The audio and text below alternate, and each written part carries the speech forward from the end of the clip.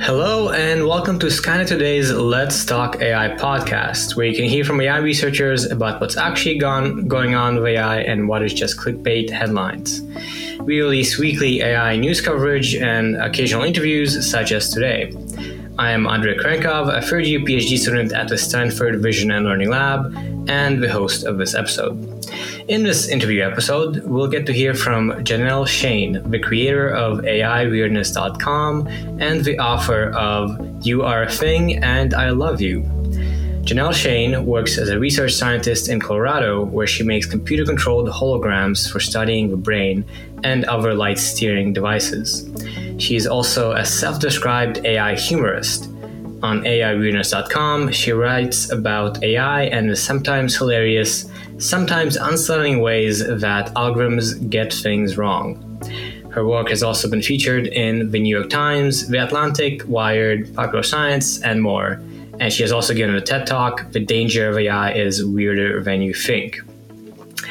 Her book, You Look Like a Thing and I Love You, How AI Works and Why It's Making the World a Weirder Place, uses cartoons and humorous pop culture experiments to look inside the minds of the algorithms that run our world, making AI and machine learning both accessible and entertaining. So very excited to have you as a guest. Thank you for joining this podcast, Janelle.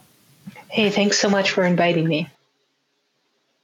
And I'm sure our listeners will also find this really interesting. So let's just jump in. I think like many people in the AI sphere, I've come across your work through Twitter and particularly through what you do on AIweirdness.com. So maybe can you give a quick summary of what that website is, what it is you do there first? Sure. Put most simply, it is a machine learning humor blog, and that can range from I play a lot with text generation, some things that generate or classify images. So I'm kind of poking at the edges of what these algorithms are good at and where that sort of breaks down, especially when the inputs get weird. And, the real world can be adversarial if you probe in the right way. And I really kind of delight in finding those examples. Right, exactly. What have been some examples that you think are kind of exemplify what you do there? Well, the one that ended up being the title of my book is a project where I was using, a text generating neural net to generate pickup lines. So I've tried it a couple different ways. The way I tried it first actually was when I was training one of these neural nets from scratch. So I had a list of hand collected pickup lines from around the internet, which were terrible, by the way. So I kind of regretted the project at that point. But fed them to one of these things that learns to predict the next character in a sequence. And so with no prior training, this looked at my couple of hundred pickup lines and learned to reproduce some of the key phrases and remix some of the other ones. Most of the pickup lines were completely incomprehensible in a sort of delightful way. And my favorite line out of those was, "You look like a thing and I love you." And so that ended up, like I said, choosing that for the title of my book. Right. Yeah. I was looking over that post and it was interesting how, despite pickups being somewhat cringy sometimes, what the AI spat out was kind of wholesome and innocent, right? Because the cringy stuff is a lot of that is in the subtext, which kind of flew right over the metaphorical head of this AI. It could manage some of the phrases, the surface appearance, the rhythm, but not really the deeper meaning, which is where the skeeziness was. Mm-hmm. Yeah, and of course, for listeners, this project AI Weirdness has been running for years, so there's a lot of different things that has been applied to. So a lot of recipes, a lot of naming of things like superheroes and Pokemon, Dungeons and Dragons creatures. So lots to explore and to delight in there. So going to the very beginning, I guess, how did you start with playing around with neural nets and kind of stumble upon their weirdness? Well, I first actually encountered them when I just started college, and this was in 2002, starting undergrad, kind of before people were using these things commercially. And I happened to attend a talk by Eric Goodman at Michigan State University, who was doing some work with genetic algorithms. And just some of the examples you described were really cool, like trying to come up with a more efficient flywheel and ending up with something really alien looking, or trying to design a car bumper that would crush in just the right way and then in an accident, and having something come out that works, but we don't quite understand why. And, you almost then have a solution. You have to go back and discover how the solution actually works. And sometimes the answer is that the thing kind of hacked your program, hacked your reward function, came up with a slightly different solution, reinterpreted the problem. And I just found that so interesting, almost in examining a natural phenomenon sort of way. So I started working in that lab, looking at genetic algorithms, and then ended up, since optics is another of my interests, I ended up applying these sorts of search algorithms to shaping ultra-short laser pulses and trying to blast apart chemicals in particular ways. And that turned into, well, actually, when we understand the laser problem better, we realize we don't actually need the learning algorithm. We've gathered the insights that we need just through getting this background information. So that the machine learning aspect of that kind of dropped away from what I was doing, and I was doing more straight up optics from that point on. But I remembered that interest. And so years later, about 10 years later, I happened upon a blog post by Tom Brew, who had used one of these text generating recurrent neural networks to come up with new recipes, or to try to imitate recipes. And these things were garbled in the most hilarious way. And that kind of came flooding back how interesting I thought these algorithms were, and how weirdly your solution can come out sometimes. So that was what sparked me to, I have now read all of the recipes on this website. I want more. The only way to get more is to generate more myself. I guess I better learn how to do this. Right. Yeah, that makes a lot of sense. I think a lot of people probably had, found neural nets interesting when first encountering them. They're pretty fascinating, and AI is in general. And then, it's been very interesting to see as it's become more explored, becoming more accessible and applicable, and many people picking it up again and exploring it. How did you find the experience of sort of getting into it, putting together the code, and then just running it? Was it straightforward? Back in those times, it wasn't straightforward. So there was there was a learning. You had to be determined to do this. So this was, at the time, I was using char-RNN by Andrej Karpathy, and you have to install that. There's no GUI. I was training it on a 2010 MacBook Pro, so there was a lot of waiting involved as well as this thing would churn through its calculations. And, things would break, or it wasn't clear. The documentation was not really designed as a GUI user interface thing. So things are a lot different now, where you have these pre-trained algorithms already have a lot of basic internet training, and you're often interacting with them through like a web browser even. So it's not running on your computer, it's running on the cloud. You're clicking to interact. There's limited stuff you can do with it, but the algorithm itself is a lot more powerful. Yeah, it is a lot different. And you have programs like Runway ML that have a desktop program that you can run a whole bunch of these different models in different domains and not have to do any coding or wrangling to get that installed. Yeah, that's true. I've played around with those myself a bit, and as someone who hasn't found the time to play with GANs, even though I could install it, using those tools is a lot nicer. Yeah, I mean, lowering that barrier, even for somebody for whom that's not ultimately a barrier, like you could learn to do it if you were determined enough, but how do you know if it's worth your time? So having these kind of sandbox things, having people publish web demos along with their papers so that you don't have to try and install everything, reproduce it from scratch. That is such a nice thing when people do that.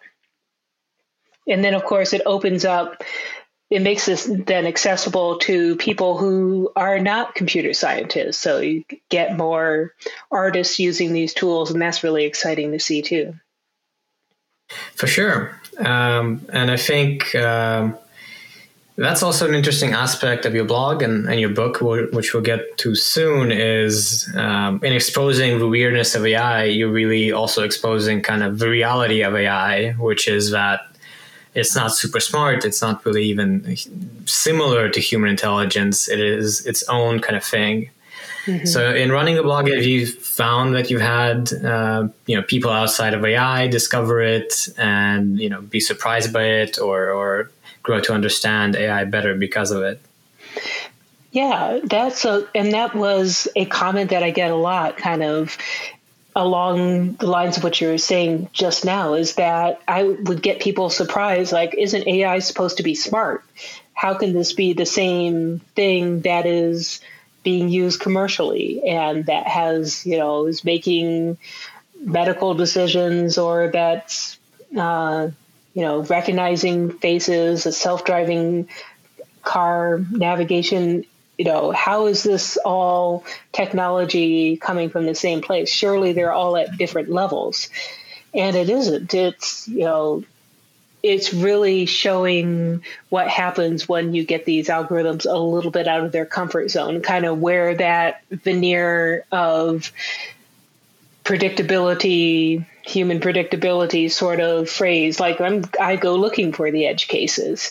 And I know, a lot, especially if you're trying to publish a paper or sell a product, the inclination can be to stick in the areas where this model, this algorithm, whatever it is doing its very best work and kind of showing what it can do, showing it off. And I'm kind of occupying a different space right now, since I don't have a paper to publish. I don't have a model to sell. I'm not trying to impress anybody. I'm just trying to find something interesting. And there is a lot of interesting things to find when you poke at these models in certain ways. Like there's one experiment I did with image recognition, gave it a photo that I'd taken on vacation in Scotland. And, it's one of these, it's the Isle of Skye, there's sheep, there's green hills, and the photo captioning program was getting all of that. Like, I think the thing that really blew my socks off was that it knew which hills on the Isle of Skye were there in the background, because I guess where I was standing taking the picture was a very popular enough spot to stand and take the picture, that this had sort of seeped in through scraping photos from the internet, that it knew that spot. But then pushing it a little further, like doing the AI weirdness angle on it, I wondered, because I'd kind of seen some other things people had mentioned that made me sort of wonder, well, what would happen if I photoshopped out all of the sheep? And so I did that. Like, I, used that healing tool, replaced every sheep, really zoomed in, got every dot, and they were still there in the caption. And that kind of led me on this, wait a second, how can it remember that there used to be sheep there? Is this, did I miss a sheep? Is this homeopathic sheep? What's going on here? And so that kind of led me to this series of experiments where I showed it other pictures of Scotland that did not have sheep in them, that never had sheep in them. And the sheep would appear in the captions, or sometimes there would be horses in the caption or cattle grazing in the caption. And like in one particular spot on a wet, misty day, it tagged that there was a rainbow in the picture when there definitely wasn't.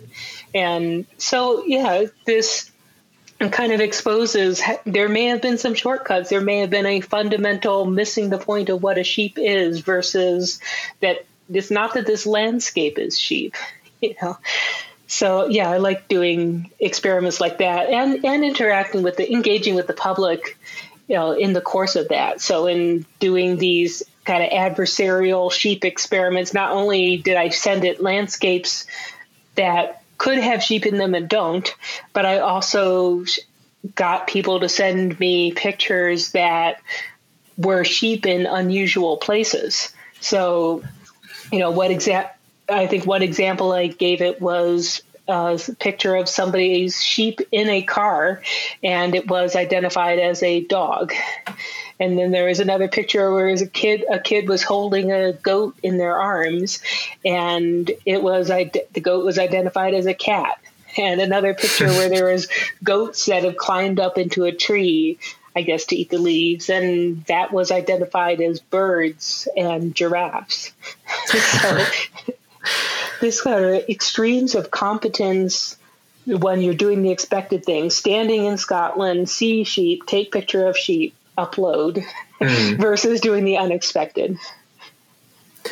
Right. And I think, as you said, AI these days tends to work well when you use it as you expected, but then what you will get when you stray out of there, it can be quite interesting, which definitely your blog showcases.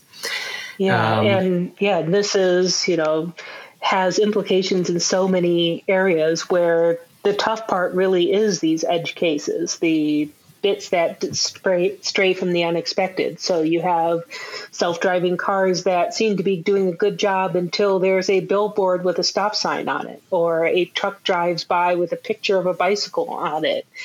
Or sometimes you may, the people setting these up may set the programs up so that a kind of not very rare case is still classified as unexpected. So if you set it up that pedestrians can only be detected in crosswalks, if you have a pedestrian who's not in a crosswalk, that becomes an edge case, that becomes a potentially deadly problem.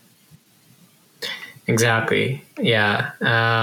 So on that topic of sort of the implications for AI in general and kind of the takeaways for understanding AI and some of the more serious aspects of it, we can get to talking about your book, which I think is a really good overview of not just the weirdness of AI, but really kind of how AI works for non-technical people, where it really does go through how AI works, but in a very accessible way. So the book, again, is You Look Like a Thing and I Love You, which is an attempted pickup line by AI.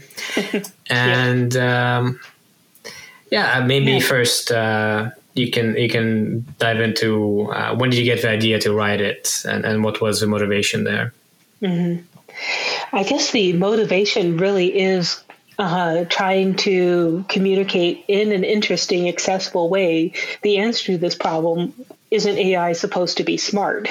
Because, trying to dig into under which conditions AI is smart and where can we trust it and what kinds of questions should we ask?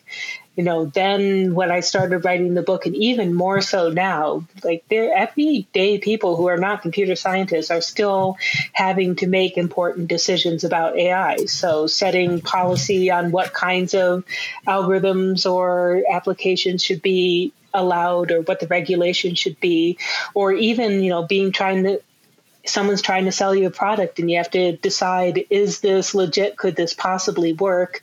Or, could it potentially have serious bias issues that are, going to prevent it from working in the majority of cases? Like these are all important things that people are encountering every day. And to kind of gain an intuition, to have these stories to remember, the stories of the sheep or the stories of the kind of head slapping self-driving car mishaps, and having these in the back of your head, or the story of, an algorithm that decided that the most important characteristics for success at a company was that the candidate should be named Jared and play lacrosse. Like all of these kinds of real world examples. I think having these stick in people's heads, having the process of learning this stuff be enjoyable, be funny, have there be cartoons on every page. Like this is, I did feel like it was not only a thing I wanted to exist because it would be fun to write, but as a public service as well.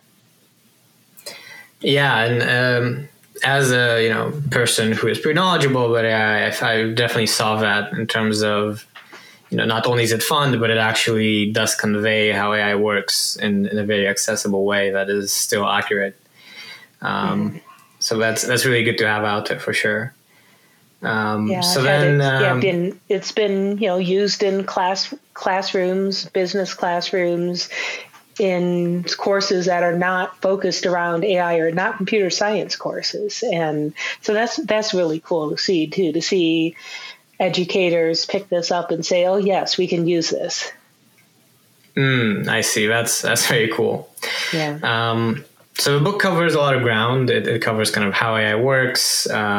Some of these limitations, dangers, various aspects of it. But one thing that stuck out to me early on is you cover the 5 principles of AI weirdness, which is kind of summarizing in a way why or how AI can get weird and result in the sort of strange things you have on your blog. Mm-hmm. So I'm curious, how long it took you to think through this sort of summary of 5 principles and, Yeah. So, that's always the challenge, is distilling the book down into a few bullet points and having those be succinct and sticky enough. So, and this was, I don't always remember what the 5 principles are, because they really are intertwined in so many interesting ways. But I ended up distilling it down to like a progression of things that kind of follow for one another, starting with its overall idea that, the danger of AI is not that it's too smart, but that it's not smart enough. And that people are trying to get AI to do things that it has no business doing, and it's not going to tell you that. And to give people an idea, like really roughly, what do I mean when I say it's not smart enough? The next principle on that list is AI has the approximate brain power of a worm. And, the worm, you can debate between various invertebrates or maybe simple vertebrates, depending on how optimistic you are. Like, we don't understand how smart a worm is, so this is a moving target. But I wanted people to be thinking earthworm, thinking simple, in terms of number of neurons and complexity of the way, these artificial versus neural nets are connected. We are much closer to talking worm level than to talking squirrel level, for example, when we're talking about the AI we're going to be having. So I wanted to really get that across, to sort of reframe expectations of how much this worm is going to help you out. And also how much it's going to understand the problem you want it to solve. So that was number 3, was AI does not really understand the problem you want it to solve.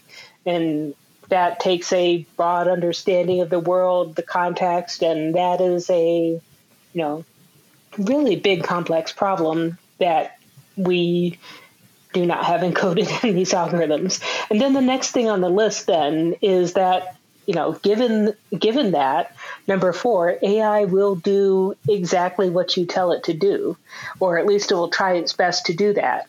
So if you tell it to, minimize the number of sorting errors in this list of numbers, if the AI can delete the list, therefore getting you 0 sorting errors, that's what it will do, because as far as it knows, that's what you've told it to do. And I run into that all the time when I'm trying to get it to generate a new example of something. I give it existing examples, and it says, "Oh, you mean more real Disney princesses, for example." I'm like, "Yes, I know I gave you Disney princesses, but can you imagine some new ones? Like yeah, that is technically what I asked for." And then, of course, number 5, related to that, AI will take the path of least resistance. So if there is a sneaky hack that it can land upon, then that is the answer you will get. So if it is easier to, break physics and kind of slide along the floor than figure out how to use like complex legs and stuff in your simulation, then that's what the AI is going to do. And you'll get weird gliding, robots in your simulation. You'll get silly walks and stuff, which can be entertaining, can also be incredibly frustrating. So that's that's as the 5 researchers. Yeah. Do you have any favorite examples of that?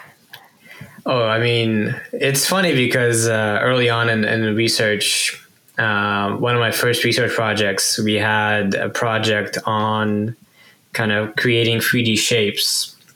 And while debugging this algorithm and making it develop, the shapes we were making were like chairs. Mm-hmm. And it wasn't quite working. So I got all these super weird, deformed, scary looking chairs, which I think exemplified, it's not smart enough. It doesn't really know the problem. But I think it also kind of touches on AI weirdness, because I took screenshots of these chairs and shared them because they were so fun. Huh.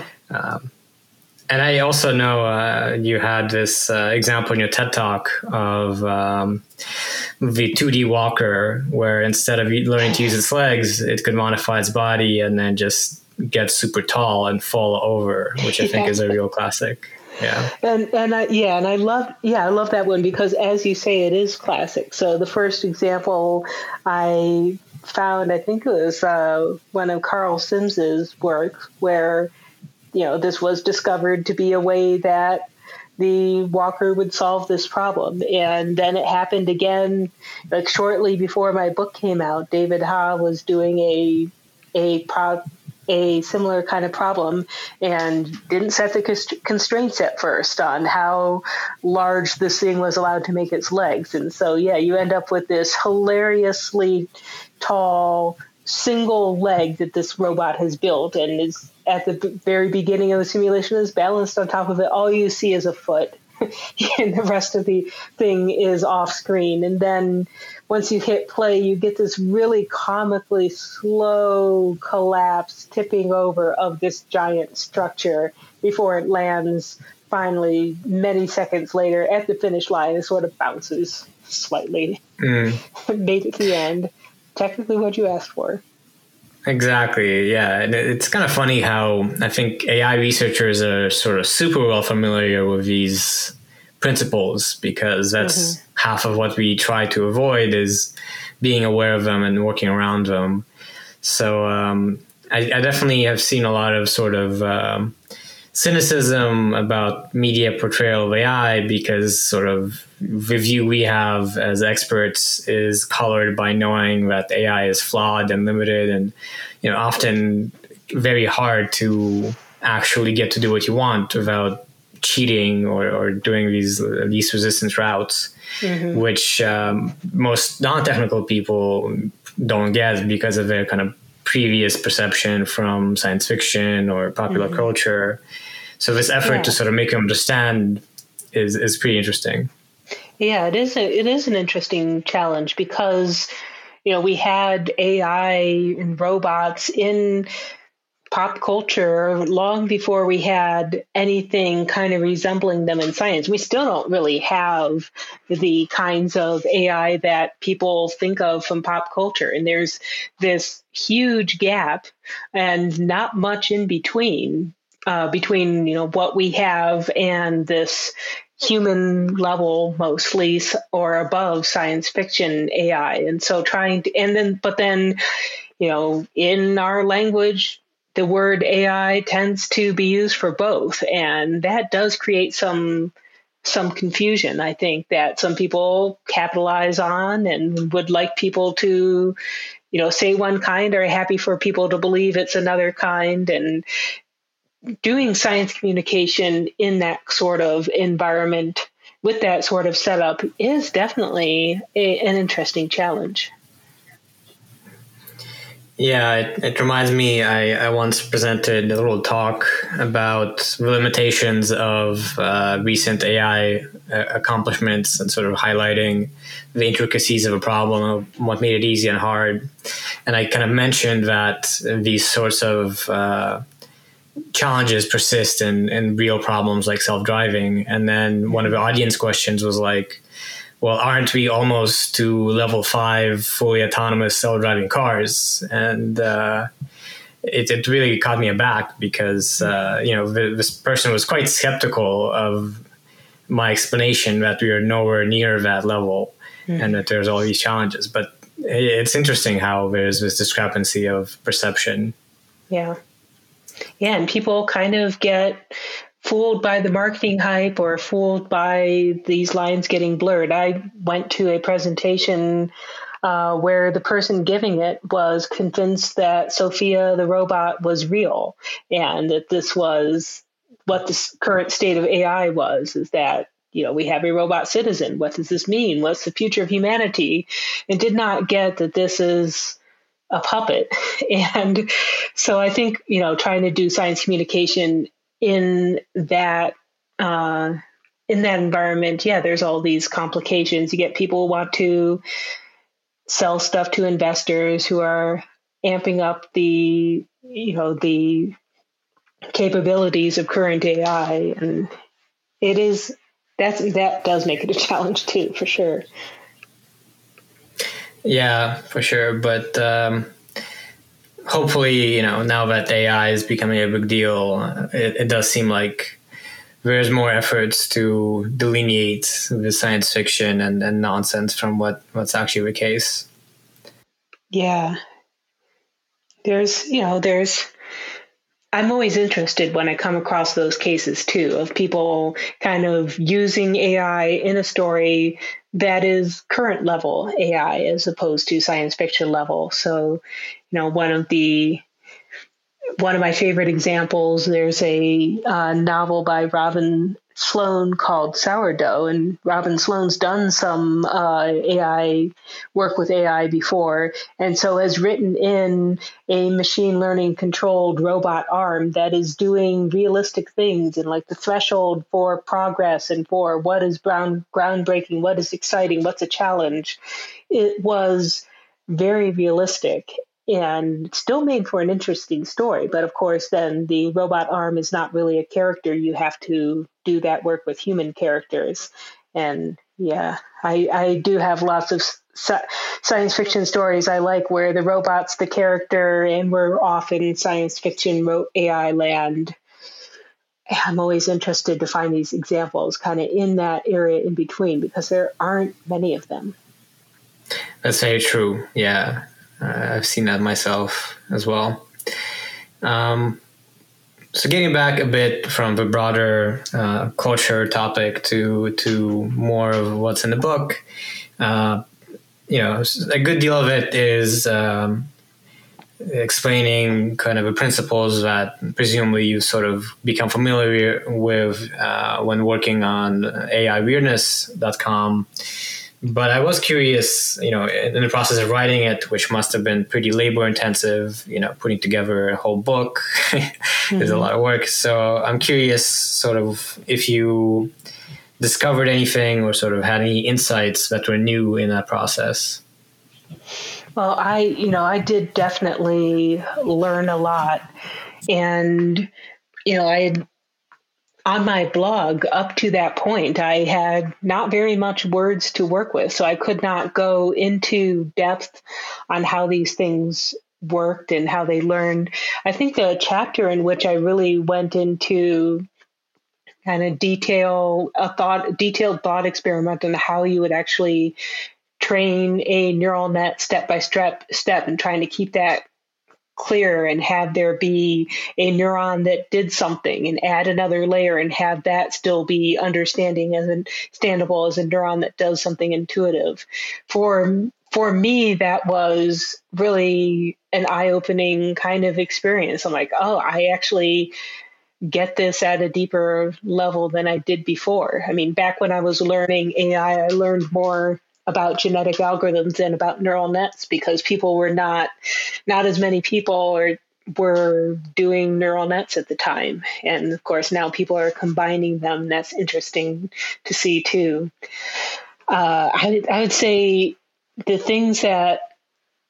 another thing that kind of surprised me that came up as part of my book research was just how much current AI is humans under the hood and how much the performance relies on crowdsourced workers or how much of what is billed as an AI application is maybe people remotely controlling something and how easy it is to, on a programmatic level, swap out a call to an AI for a call to, remote crowdsourced worker. And yeah, just kind of seeing that pop up almost as I was writing the book in real world examples, like meal delivery robots that an article would come out and say, oh yeah, these are not autonomous. Or maybe they're autonomous for 6 seconds at a time between waypoints that a human driver lays down. And to see that I found that really fascinating and also disturbing, kind of in a labor rights and, removing labor from your site sort of way as well. Yeah, that's definitely been an interesting trend. As we discussed earlier, AI has a lot of hype, there's a lot of marketing, and I guess from what I understand, companies brand themselves as AI to appeal to investors, but then to actually get AI to work, as you said, you just have people do what the AI is supposed to be doing, and then maybe eventually you transition. I believe you even wrote an article for Slate on kind of figuring out what is a human, what is an AI, and yeah, it was and interesting. I concluded, in many cases you can't figure it out because if you're communicating with customer service and you don't know it's a robot, it is incredibly rude to mess up the interaction if there is in fact a human on the other end of the line. So, I concluded, it may be possible to tell, but it may be unethical to do the experiment in some cases to kind of find out this answer in any given interaction. Yeah, that makes sense. One of the things I learned from the book and found interesting is this concept of giraffing. And also coming across the different giraffe images by Van was pretty surprising. So I wonder if you can tell our audience what that is and conceptually. Yeah, so, giraffes have become a bit of a running joke in machine learning. And there's, a few ways in which they popped up. I think one of the more prominent ways is you get image recognition algorithms identifying things as being giraffes far more often than they actually are giraffes in real life. Like you give them a empty picture of a fence or something, and you may get giraffe back as your caption. And so that's a partly a reflection of just how prone people are to take pictures of giraffes. It's kind of a relative of this idea of taking pictures of sheep in Scotland, where they're overrepresented in the data set of pictures that people take and post, as opposed to random scenes that you might see.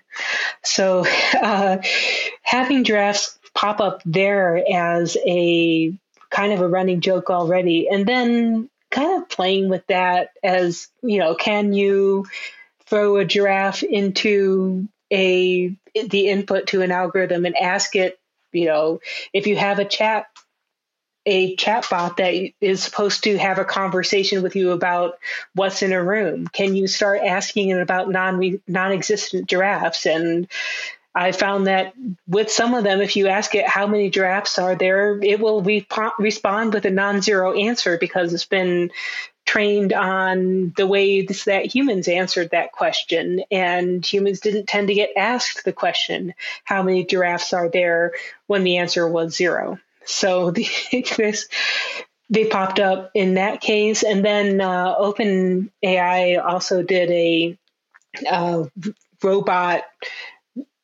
arm manipulating a Rubik's Cube. And one of their demonstrations that they used for that this thing was robust to environmental perturbations is that they had what they called a plush giraffe perturbation, where somebody owned a giant stuffed giraffe toy and had it nudge gently this Rubik's Cube that the arm was trying to manipulate. And, it's the cutest thing ever.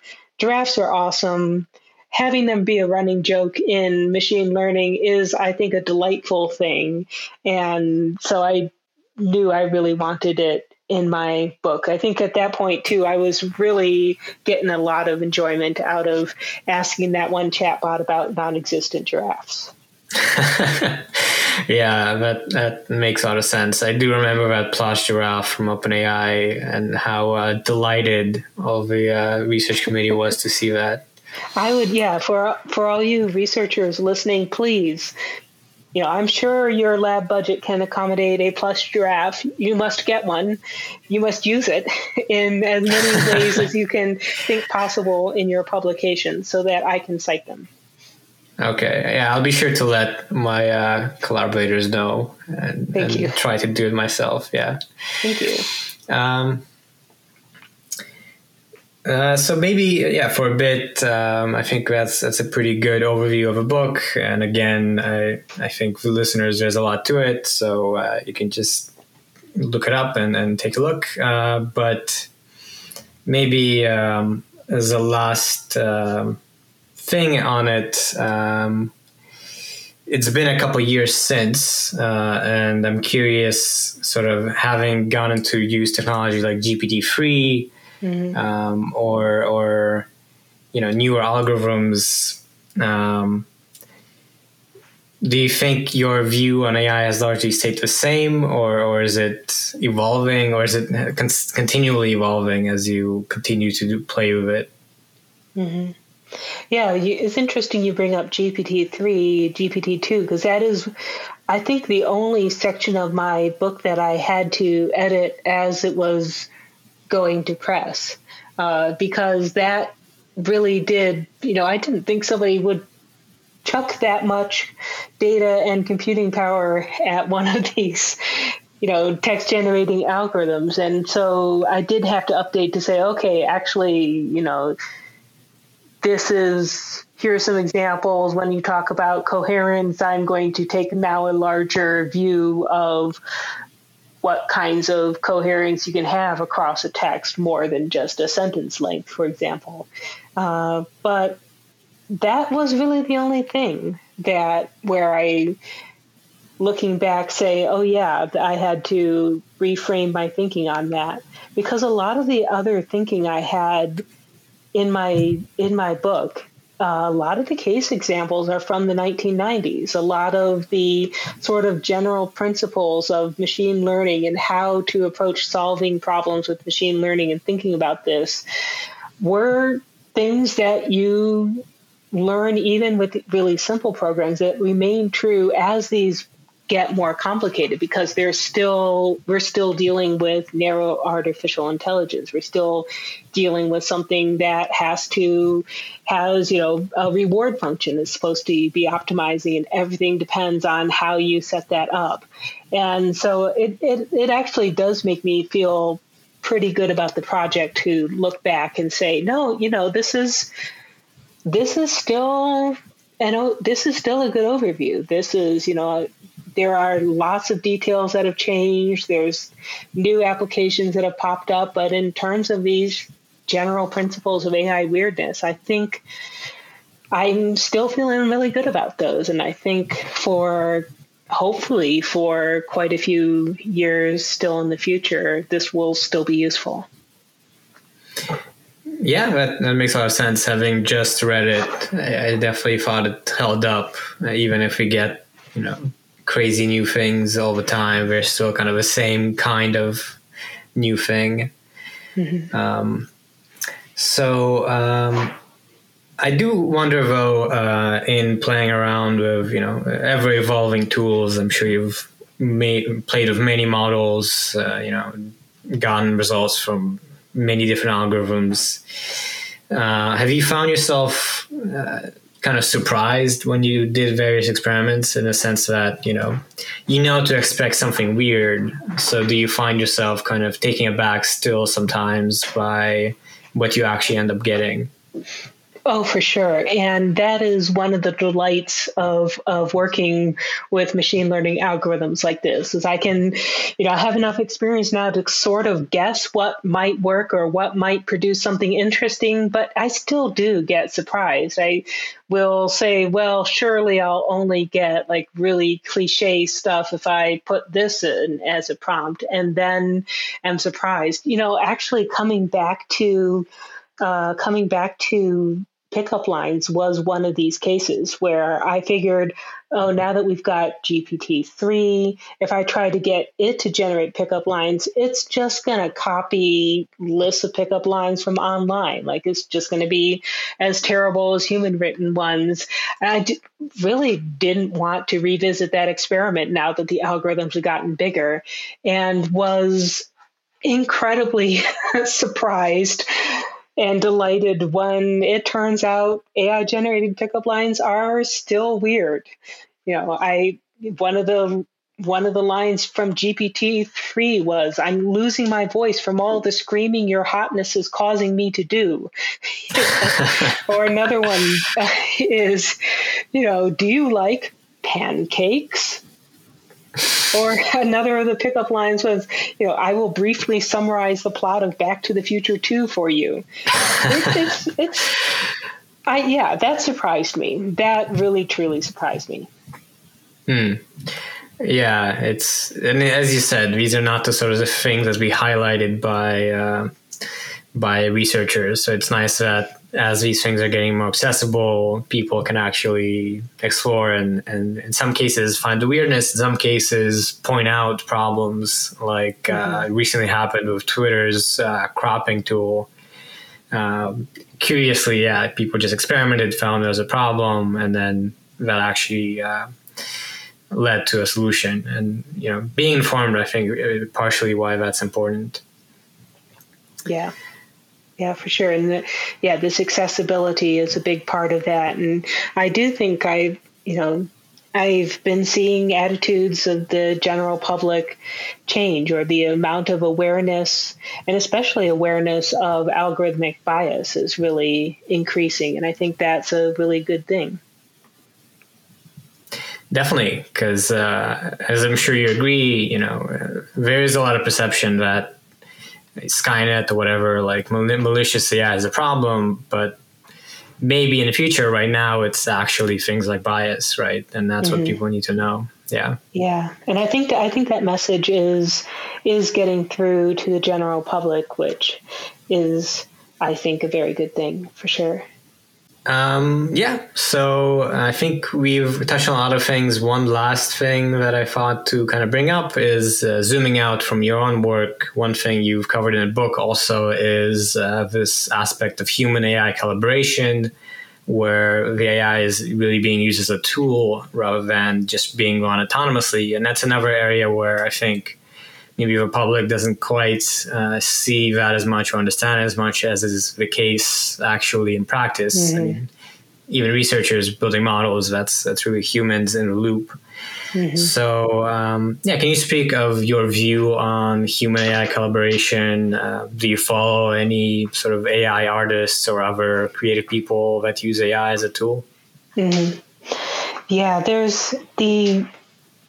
you're right that there is a temptation among some people to discount the human contributions to what is called, AI generated art, and to realize how much human intent there is in every step of the way, from deciding what to work with to the curation and presentation and crafting a story around what it is you have generated.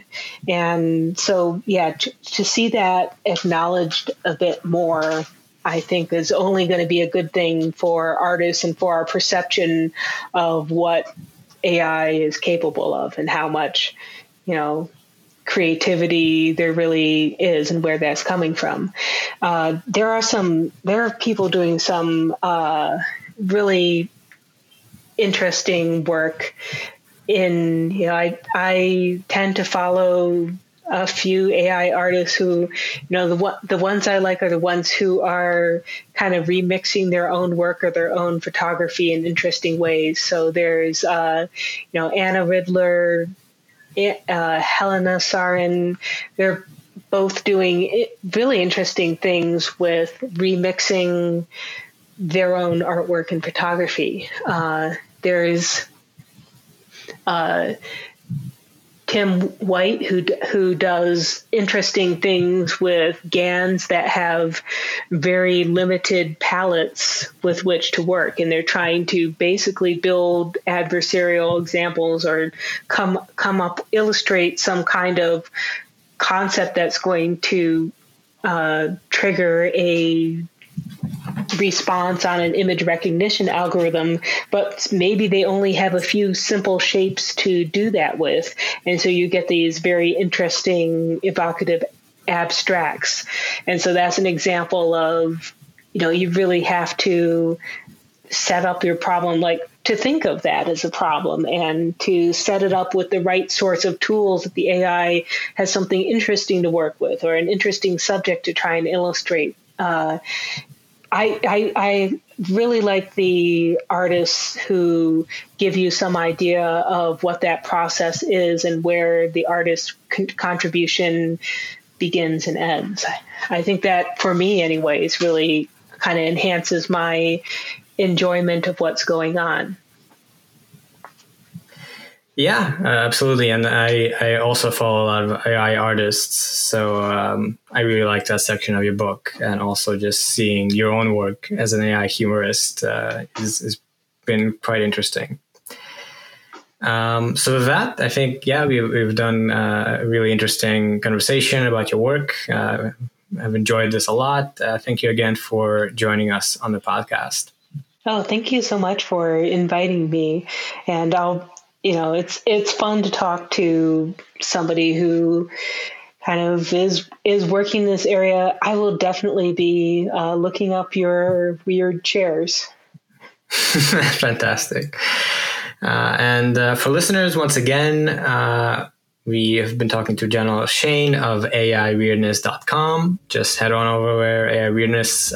Most of these blog posts are pretty quick, pretty entertaining, so it's fun to take a look through. And then if you find it interesting and want to delve in deeper, you can of course look up her book, You Look Like a Thing and I Love You, which I do recommend. Even if you're aware of AI, it's pretty fun. And with that, thank you so much for listening to this episode of Skynet Today's Let's Talk AI podcast. You can find articles on similar topics to today's and subscribe to our weekly newsletter with similar ones at skynettoday.com. Subscribe to us wherever you get your podcasts, and don't forget to leave us a rating if you like the show. Be sure to tune in to our future episodes.